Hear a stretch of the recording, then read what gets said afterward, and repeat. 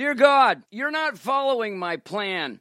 I read somewhere that you know every motive in a man's heart. I didn't see a need for a memo on this. My intentions are good, so I was wondering why you haven't gotten back to me on my plans. They could really fix a lot of broken stuff. No offense here, but your divine intervention seems a little slow. I'm worried that you, as an immortal, might have forgotten that I only have maybe 70 years to get things done. I'm falling behind. I could really use your help in moving my plans forward. I'll give you all the glory, of course. Thanks for letting me share.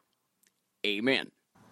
You know what's really funny was when I wrote this, I said 70 years to get things done. That seemed really old to me, but that's how old I am now. And God is still changing my plans. If you see any value in what I'm doing here on Nutshell Sermons, go to nutshellsermons.com/support.